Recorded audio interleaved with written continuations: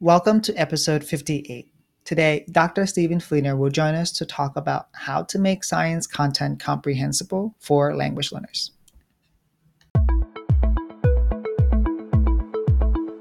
Welcome to the Empowering L's podcast. I'm Tan Nguyen, and the goal of this podcast is to serve language learners just like me and to empower passionate teachers just like you.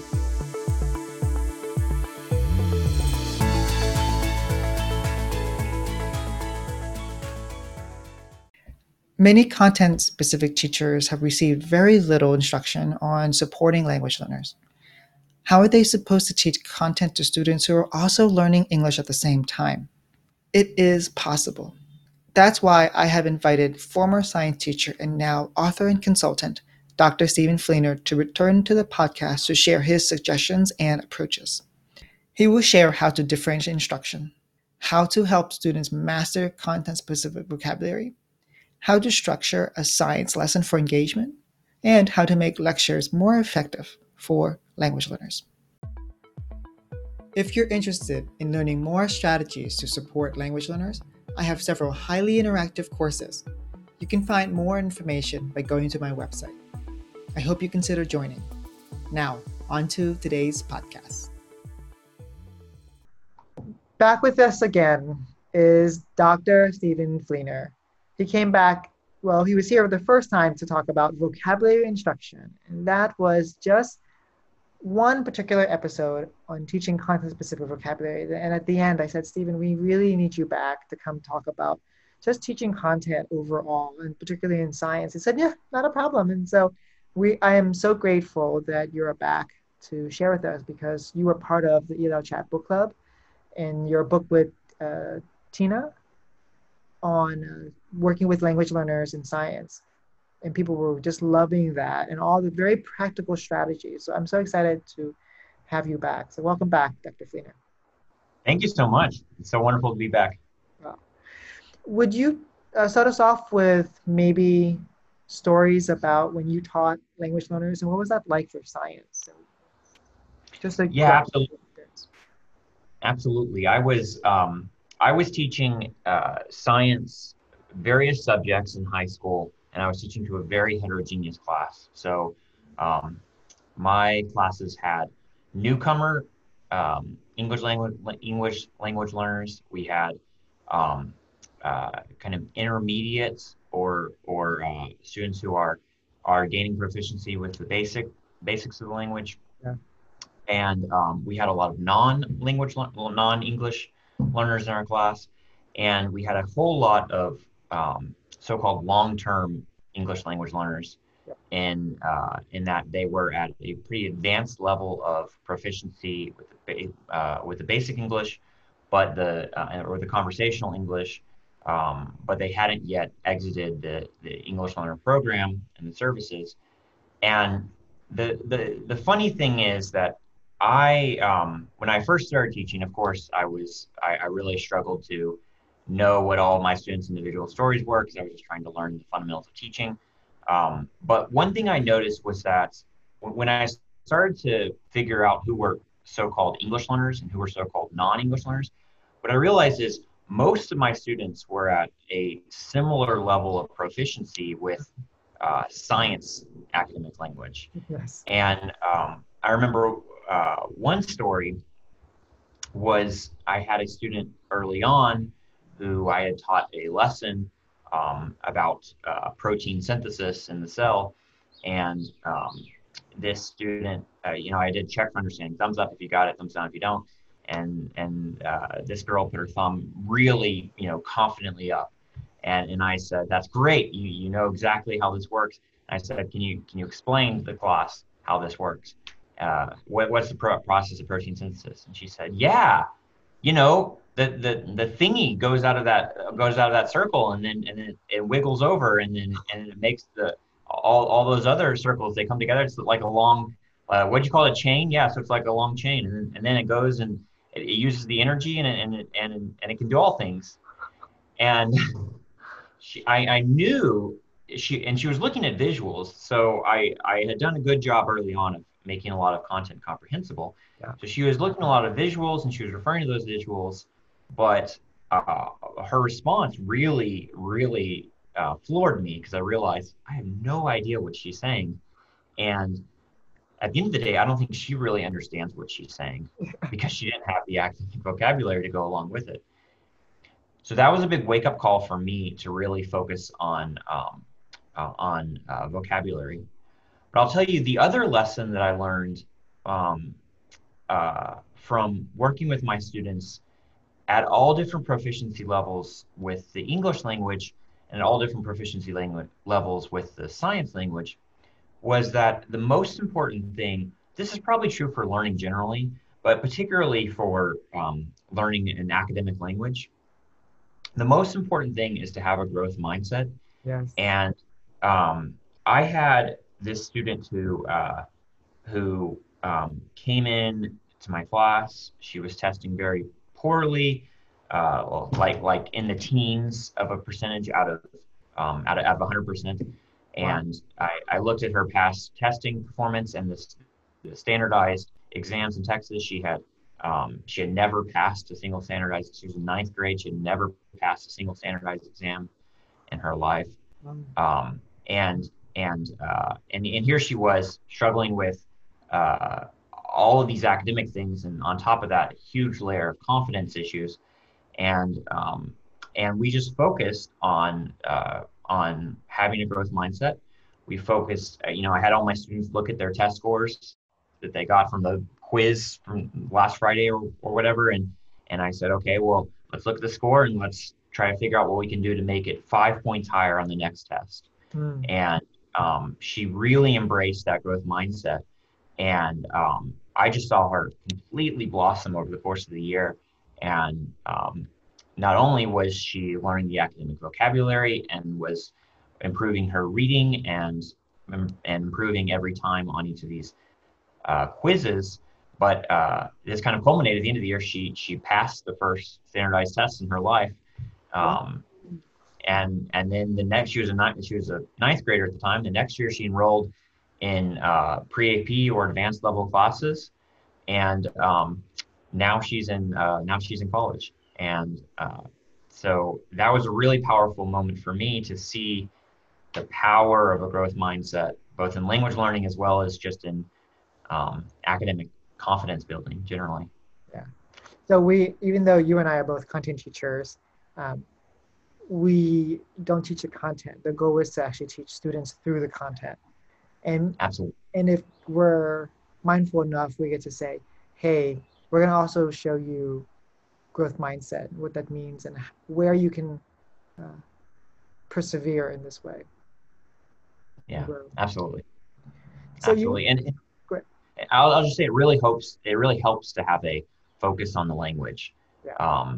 Because that is something that is tractable, is measurable, and students can really build their confidence very quickly. Right. That's where the 5 points are. A lot of the times, it's really like, because I work in now the IB and the language that we use between the descriptors, like can they use the terminology correctly, the content specific terminology correctly, and then how accurately can they use it? It's like, yes, that's the thing that really determines their proficiency and their mastery and the ability to think critically. Absolutely. Yeah, that's a really good point. I really feel like, critical thinking is such an important skill that all teachers want to teach their students. But I really feel like if students have a foundation of high levels of proficiency with academic language, then the critical thinking opportunities, they're just intuitive for the students. We present the critical thinking opportunities layered with lots of academic vocabulary, and the students can intuitively learn how to critically think. But if we present them the opportunity to critically think and the academic vocabulary is entirely inaccessible to them, then they're not going to be able to access that critical thinking opportunity. Oh, you're speaking to me, Stephen. So a few weeks ago, I was teaching students cause and effect. Well, I had students, we watched a video about Kiribati, how it's sinking because of global warming.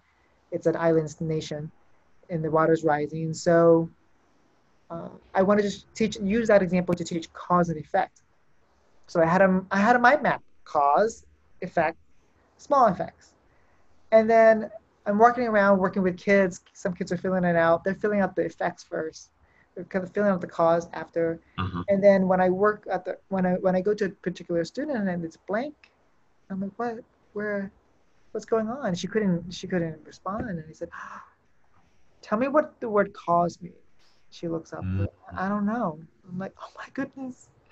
This is Yeah. really, like, I know you can think critically because of the way that you've responded before, Yeah. but I just didn't teach you the two key words you needed to know to be successful in this activity. Yeah, absolutely. So it's not just about science that you're here as Hmm. a science expert. It's not Hmm. just about science, it's all content areas when we say we need to focus on the vocabulary, the word level, sentence level vocabulary. Definitely. Definitely. You started off with talking about working in a heterogeneous group. So what is Hmm. that? What are your suggestions for that? Because I know a lot of listeners are saying, yes, please talk about that. Well, very good point. Here's definitely what I do not recommend. I do not recommend trying to plan out an individual specific lesson for every single one of your students, particularly if you're in a situation like you are with 100 students. Um, it's it's there's a couple of problems with that. The major problem is that we just don't have the time as teachers in practice to do that. But also, I'm convinced that if we really try to have these individualized focused lessons, that we're bound to miss something, and we're bound to put limits on students that we don't intend to put on. Mm. And so instead of trying to, the buzzword is differentiation. But if you ask 100 different people what differentiation is, you'll get 100 different definitions. Um, so differentiation to me is not creating individualized lessons. Mhm. Differentiation to me is creating environments in which students at all different levels, all different proficiencies, they can each thrive, they can each grow one level up in that lesson.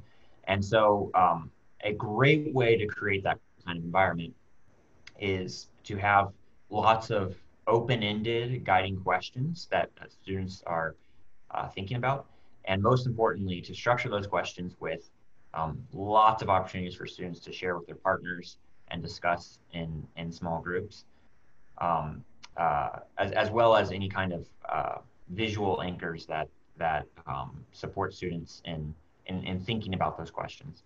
And generally, um, uh, I think that an ideal lesson is one in which a teacher is um, asking a few really good questions, Mm, yeah. having students discuss those questions, and then the teacher is providing the students whatever minimum amount of direct teach or explanation the teacher needs to do in order to get the students to be able to address the question. But in general, the vast majority of the lesson are students discussing and writing and interacting with each other about these key ideas. I know that uh, Sidelitz is very keen on QSSA, Q triple Yes. SA as a way of structuring discussion. So would you like to talk about that? Yeah, absolutely. Because it's a really good point of the importance of structuring discussions. I'll tell you that I work with a lot of teachers who express to me a lot of frustration because they say, Stephen, I've heard this before. I've heard, yes, let me have my students talk to my partner. And I try that and I say, students, talk to your partner. And you see that the students who are talking about the academic content are the students who are super confident and would probably raise their hand and volunteer the answer anyway. And then you have a lot of students who aren't talking.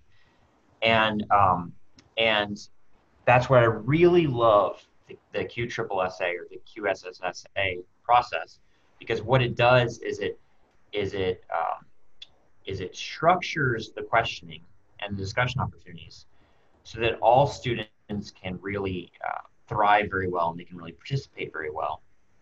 And the way it does that is it makes the expectations and the instructions completely unambiguous. Right. Students know exactly what they need to do, and and it gives them all the tools that they need to do it. the way I like to talk about QSSSA is I could teach you what QSSSA is, and I could teach you all the structures of it. But instead, let's just imagine we are going to ask a question, and we're going to randomly call on a student after we ask that question. Now, that student, let's imagine it could be any student in the class, and that student could have a whole lot of anxiety and lack of confidence and uncertainty when we call on that student. So let's reverse engineer QSSSA. Let's think to ourselves, we're going to ask a question. We're going to randomly call on any student in this class. So what do we need to do before we randomly call on any of these students to make sure everyone in the class is going to be 100% ready and confident? Right. And that's where QSSSA is born. We have sentence stems, we have thinking signals, we have the opportunity to share with their partners. We even specify if this is beneficial to the students, we even specify who is going to speak first in this group, so that there's no ambiguity between the students, and they're all definitely poised. Every single one of them is 100% ready to answer that question. And it's a mark of success when students stop seeing you calling on them as a way of holding them accountable or of a way of saying gotcha, and they start seeing it as an invitation to participate in the class conversation. Right. And I love QSSSA so much because it reminds me of the model that I always often share with teachers, where it's students speaking all day, mostly to each other. And so, of course, there's going to be conversations with teachers where teachers are leading that conversation, but most of the time, students are using this opportunity to process what they just watched, so what they just read, what they just experimented with. And as they process, they're making sense of what's happening, and they are creating meaning, and it's more engaging for kids. Absolutely. So I want to go back to the beginning, and you talked about heterogeneous groups. Why do we want language learners, even beginners, to be in science classes, to be included in science classes instead of being pulled out and to have their own version of science classes for beginners?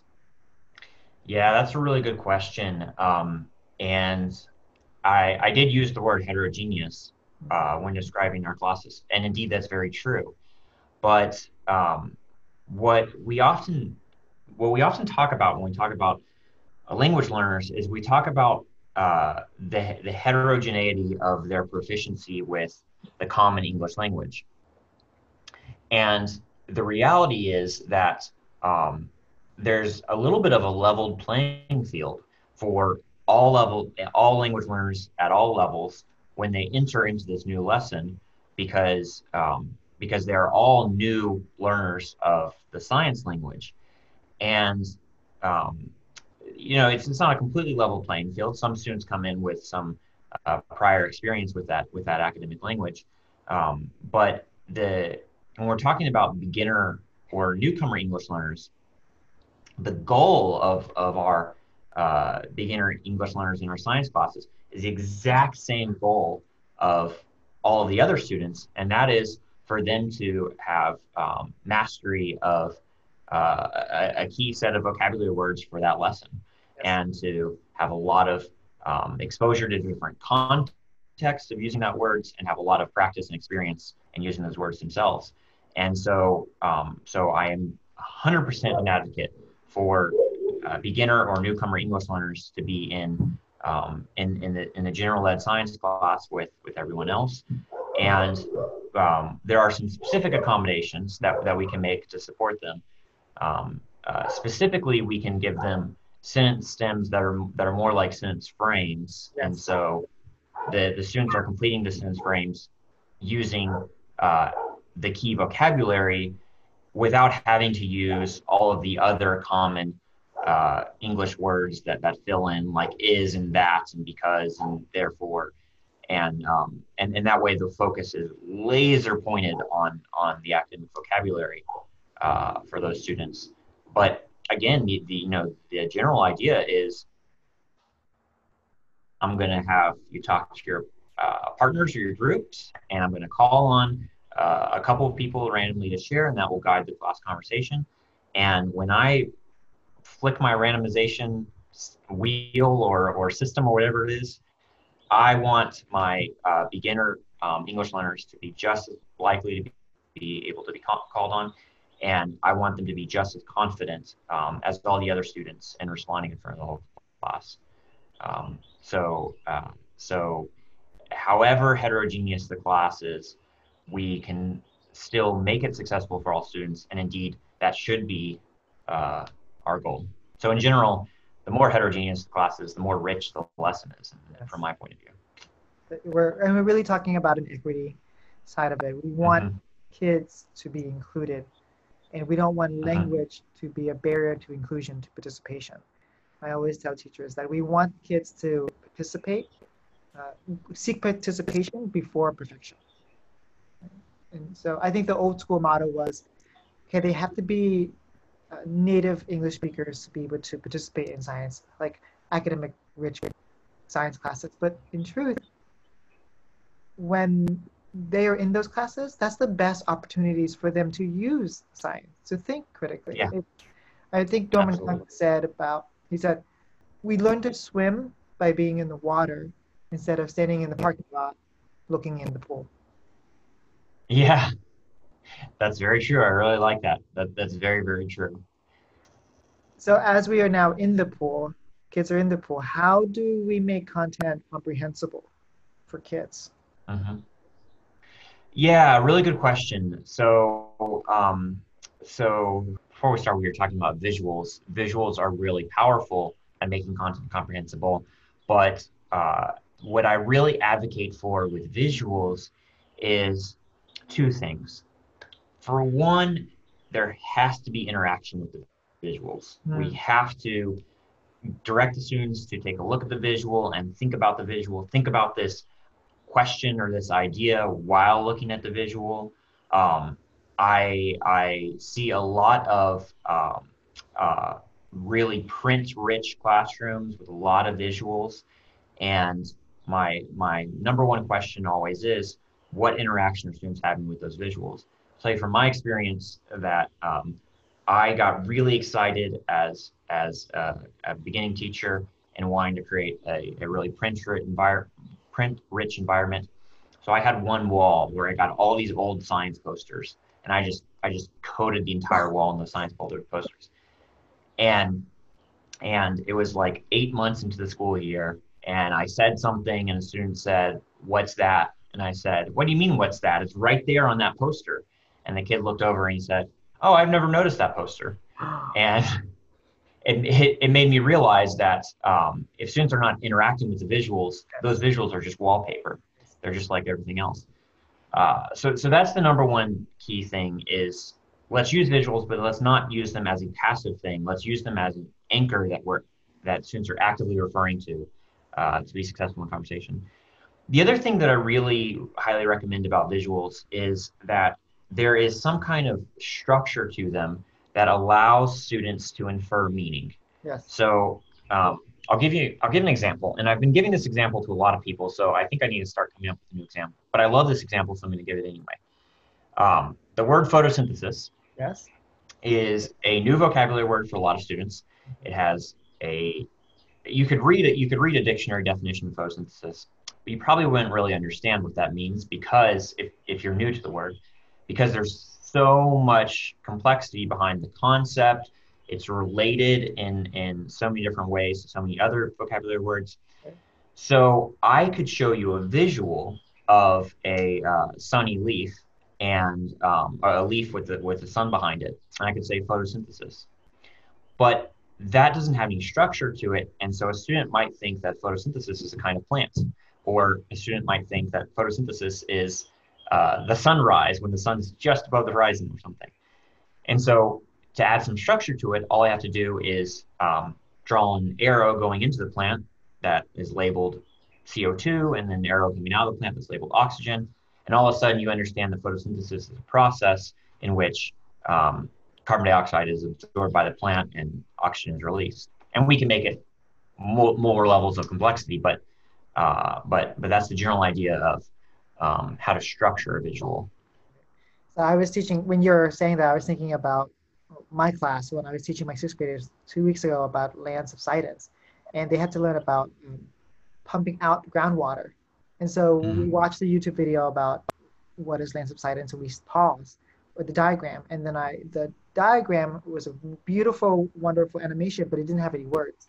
It had arrows, so I added the mm, structure of having them of annotating the different mhm, parts, and then mhm, mhm. so that added a level of complexion, and then I had them sketch note their own version of it too. Uh, Oh, awesome. yeah.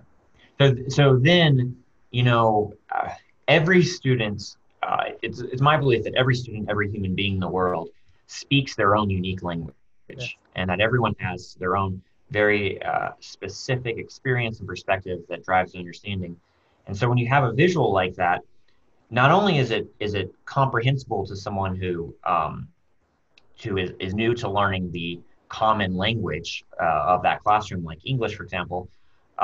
But it's also comprehensible in the context of that student's experience and perspectives. So when they're looking at that diagram, they're thinking to themselves, this is how it works. And they're using different words and different ways of reasoning than other students. And so they're really able to build that comprehension. Right. It's their own Um, process.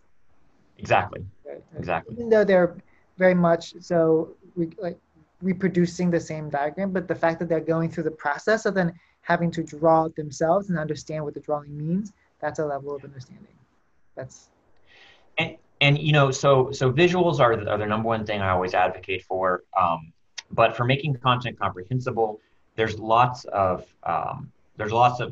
tried and true techniques, which is really simple. Using gestures, repetition can be really helpful. Speaking slowly or focusing on key ideas instead of it's really easy for a teacher who is unfamiliar with teaching beginner English learners yes. to go off on a lot of like fun stories and and maybe use a bunch of idioms or maybe crack some jokes that are really fast and yeah, exactly. And so really focusing on the content, speaking slowly, repeating ourselves, that's all really powerful. But you know, um, it's my it's my conviction that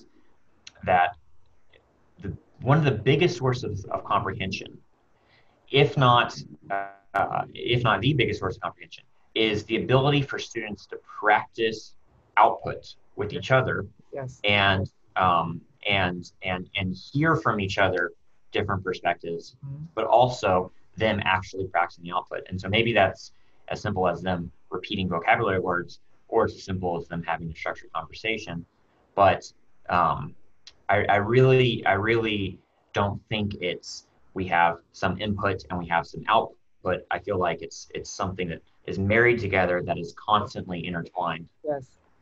Oh, that's so. On this Friday, I'm going to go to a school where I'll be working with some elementary school teachers, helping them think about comprehensible output, comprehensible input, and that's Okay. where my key takeaway for the comprehensible output se- uh, session, where we're going to say, oh yes, we're going to talk about comprehensible output, but really, it shouldn't be at the end product.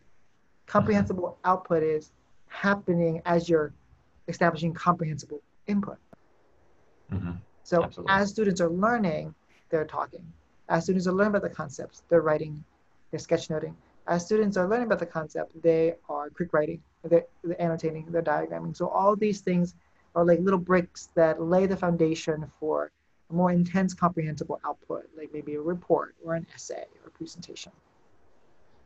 And as students are talking and writing and sketchnoting, they at the same time they're learning. And Yes. so if our goal is to get students to learn, then we need to teach them, yes, but more importantly, provide the opportunities in which they can practice that, and that's when the learning really happens. We have to actually let them get in the pool. Nice use of the metaphor. I have a question about lecturing. So how I guess Mhm. you kind of touched on it. Like how can we make lecturing more engaging because I know that content classes sometimes can lean itself towards teaching content through lectures. Mm-hmm. Really good question. So, lecturing has has a bad reputation. It, and I am not someone who believes that teachers should never lecture. I do think there's definitely a time and place for lecturing. Um, but I think that what we need to do is we need to think to ourselves, what is the fundamental purpose of me doing this lecture? And so therefore, what do I exactly need to cover to minimize this lecture? Because the most effective lecture is one that's minimal. There's a if we're going to talk like scientists here, there's a really steep curve in the effectiveness of a lecture, and then it plateaus very quickly. Yes. I say plateaus; it probably starts to decrease even at some point. But but so that steep curve occurs only over a few minutes. Right. And I know there was this old rule of thumb that people used to say that however years you've been on this planet, that's the number of minutes that you can handle a lecture. And I can tell you, I've been on this planet more than 4 minutes, and I can't handle it, or more than 4 years, and I can't handle it more than 4 minutes of a lecture. So, so lecturing is really powerful, but the idea is we're not lecturing with the intention of giving students information that they could otherwise get by watching a video or by reading a text or something like that. What we're doing by doing the lecture is we're providing the students the exact amount of requisite background knowledge in academic language so that they can be successful in having a structured conversation or a structured writing activity or doing some kind of output. So an interactive lecture is one in which the goal of the lecture is to have students doing the output. Yes. And all we're doing in the lecture is we're setting up the students for the output. Right. And I'll tell you one version of this that's really powerful in a science classroom is the idea of that output being a question. Mm. So what we can do is we can prep students. We can say, I'm going to lecture to you for about 4 minutes or 5 minutes. And while I'm lecturing to you, I want you to think about any of these ideas, and we can give them the sentence in advance. We can say something like, one thing I don't know is, or I did not understand when the teacher said blank, or when the teacher said blank, it made me wonder about. So we prep them, we say, you can use any of these sentence stems. I'm going to leave them on the board. Let me lecture. Think about that while I'm lecturing. Okay, done with the 4 minutes. Now pick a sentence stem and let's share with our partners. And if that's the output, then what we're doing is we're, in our lecturing, we're just providing the exact information they need in order to be starting to think critically about what it is we're talking about. It's the content. We're giving them the content to be able Exactly. to. I think of content like Lego bricks, right? And so now that we've given them the Lego bricks, we want them to create with the Lego bricks, and that's what sometimes lecturers provide that. Could you talk about structured writing? Yeah, absolutely. So you can probably detect that there's a theme here. Yes. Of my message, and that is that structured conversations are really key to guiding all parts of the lesson. That's true with structured writing and structured reading. If anyone's wondering about how can I improve my students' reading proficiency or their writing proficiency, my number one advice is have them talk about it before and or after they do that reading or that writing. But we can further structure writing by having the idea being that the students in their writing, they're going to use one or more words from a word bank. And that word bank is the key academic vocabulary of the lesson. So this is what I like to think of when planning a lesson. I like to think, okay, what is the written product that I really want my students to be able to generate that will show their mastery of this content?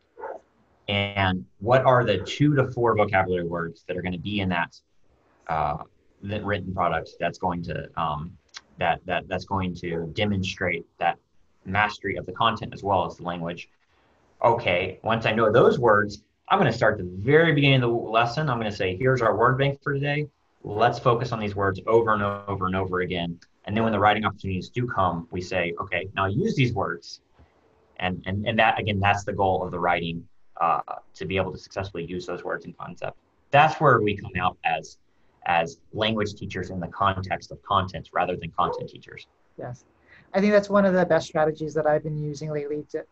Just the use of word banks when I want students to do quick write, or when I want the students to write a particular paragraph, I make sure that they're content-specific words, but they're also more academic specific words. Like for example, I'm looking at land subsidence, and so they have to use the word groundwater. They have to use the word pump. But they have to use the word condense, which is talking about clay, and the clay Yeah. condenses or compresses. Mm-hmm. And so that, and the word compress is not just for science. It's used all over. It's transferable, right? And we use the word causes and we use the word effects. And so it's all the way through that we're developing their ability and their confidence to write.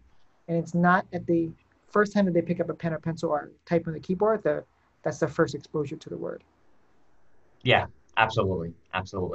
And the flip side of that is, and we know this from practice, if we don't focus on those words Yes.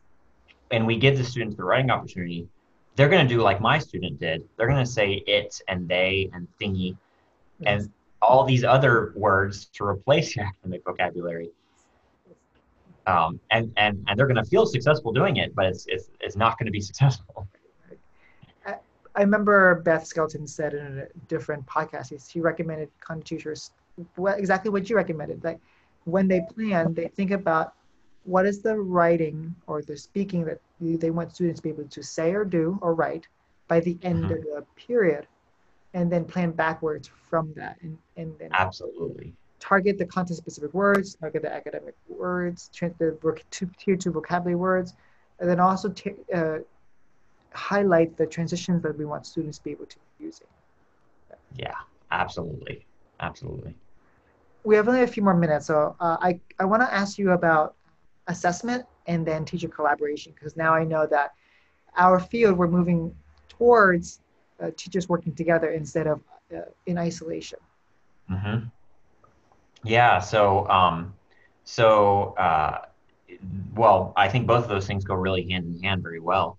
In that the assessment, there's a lot of different forms of assessment, but I really highly encourage teachers who are not doing this already, who are in a professional learning community where they all share the same content or the same grade level. I really highly encourage teachers to create common unit assessments for once every, I don't know, 2 or 3 or 4 weeks. And with these assessments, what they're really doing is they're thinking to themselves, what is it that in this unit or in this span of few weeks, what is it that I really want my students to learn? What are the skills that they need to demonstrate? And what's the academic language that they need to demonstrate? And to have a really clear idea of what that is ahead of time, but then also look at the data together and say, okay, we all gave our students these assessments. Here are the different results. What are we doing differently from each other that led to these results? So allowing teachers to, we used to say data-driven instruction. So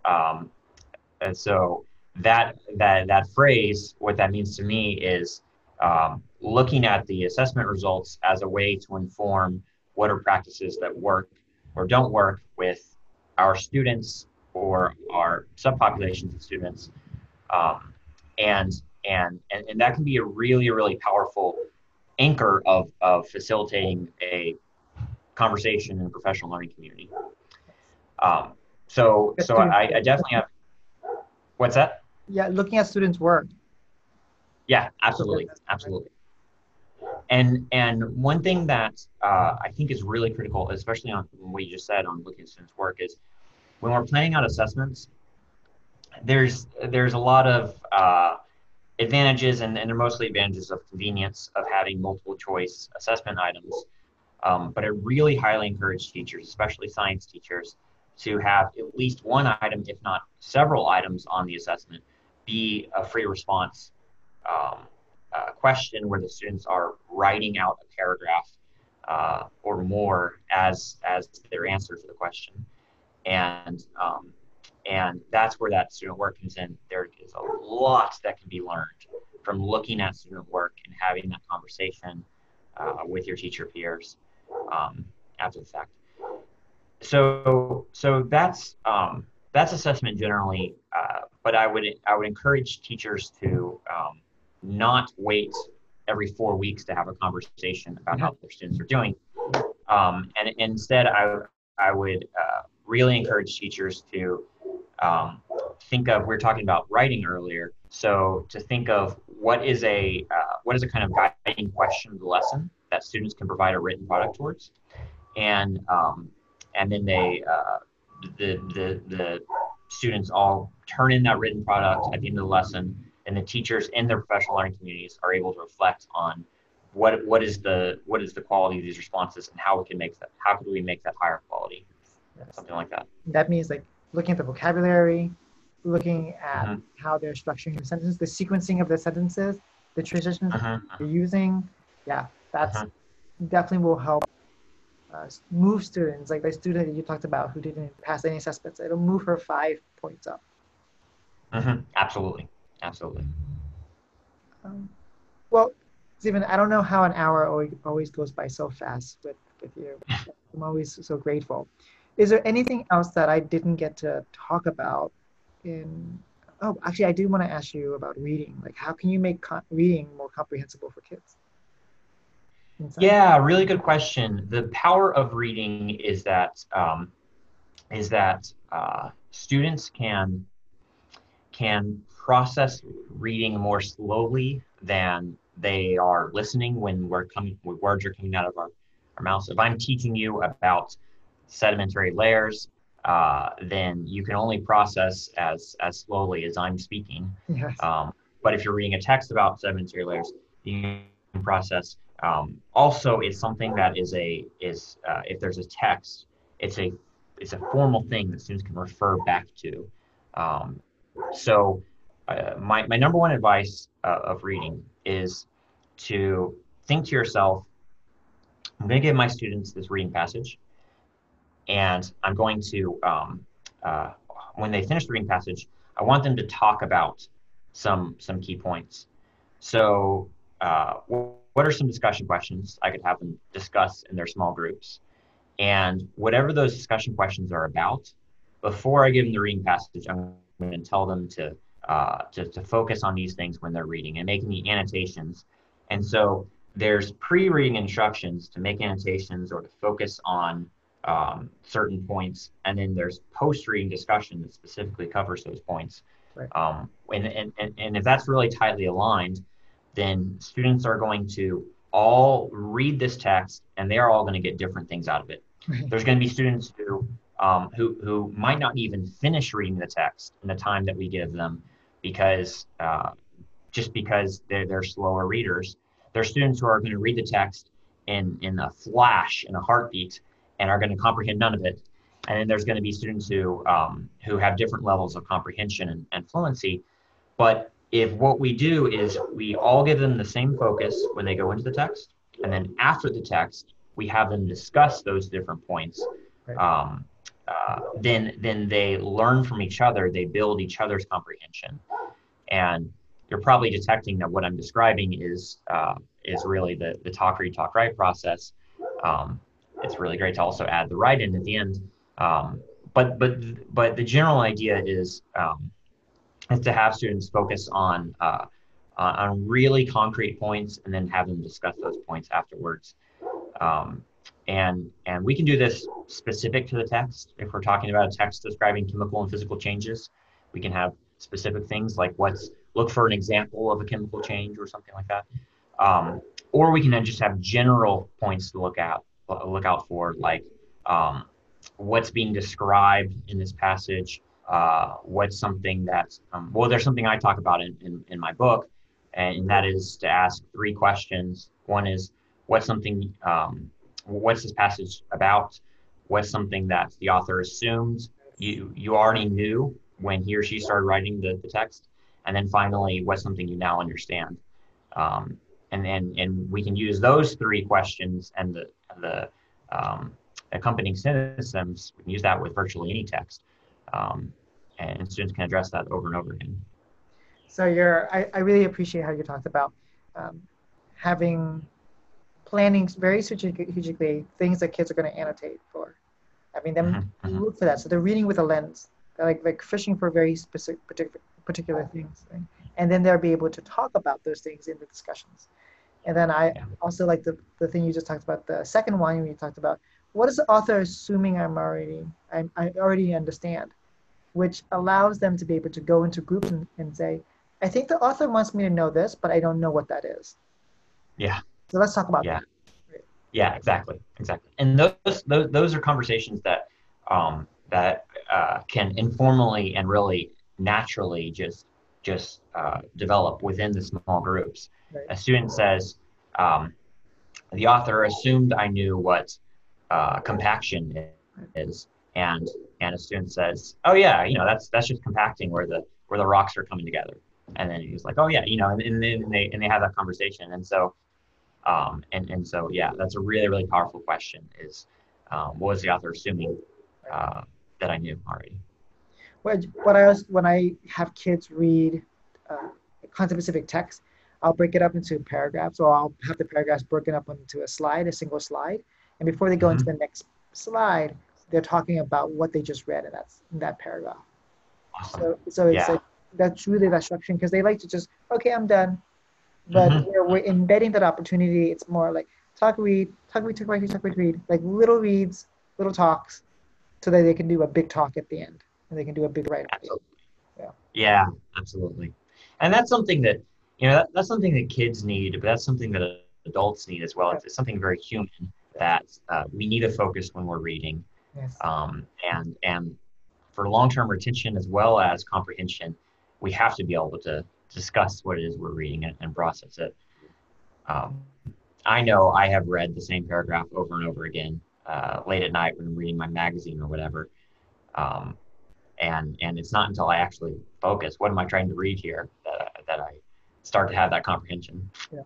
It's about the interaction. I think I remember when you're talking about the picture that you talked about in the beginning. Like, it's not just looking at a picture, but it's interacting with the text, interacting with the visual text. It's the same thing we're having kids interact with reading passage. Yeah, absolutely. Well, Stephen, Dr. Fleener, I am so appreciative of your time. Can we end with traffic light teaching? So a red light is something you ask teachers to stop doing. A yellow light is something that you, let me reframe this, because yellow light can sound negative, but I don't want it to be like that. Yellow light is something that we should slow down more.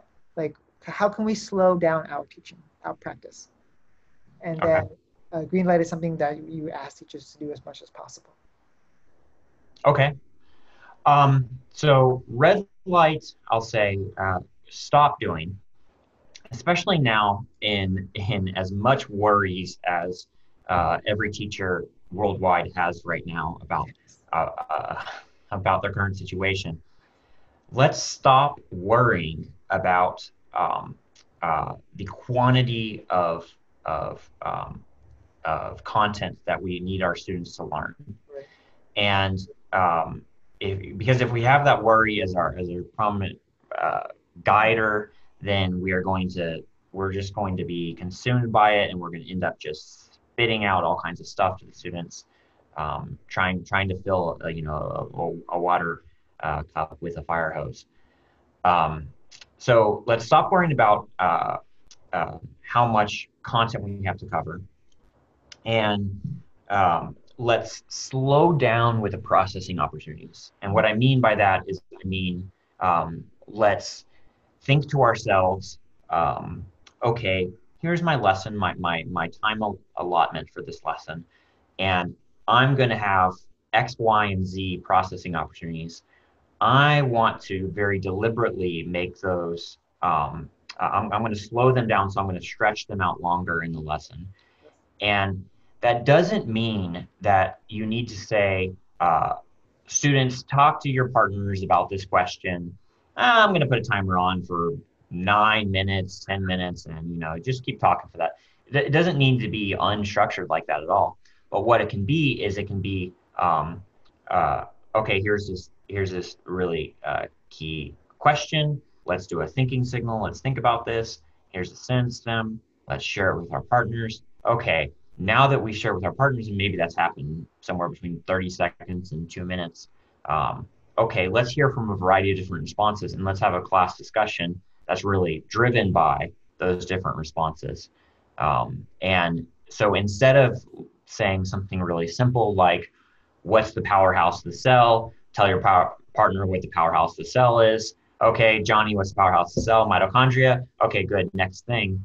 Let's extend that out. Let's make it more open-ended. Let's have a longer discussion. Let's have a longer class-wide discussion that's driven by calling randomly on multiple students to get multiple perspectives. Right. And that was yellow light. Yes. Green light is what I'm saying go, go, go for on doing. So my strong advice, if you're not doing this already, is start thinking about lessons in terms of what are the key vocabulary words of the lesson, and what do you want students to be doing with those words, yes, and make that your 100% focus when planning the lesson. I really like Beth Skelton's advice that you shared earlier, of backwards designing the lesson.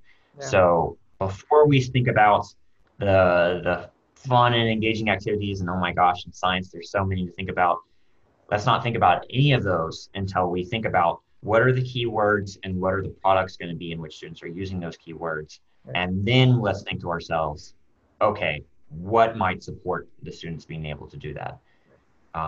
And to me, that's a process that's a lot simpler. It's a lot easier to stay sane going with that process. Right. And also it really has that clear focus on the vocabulary.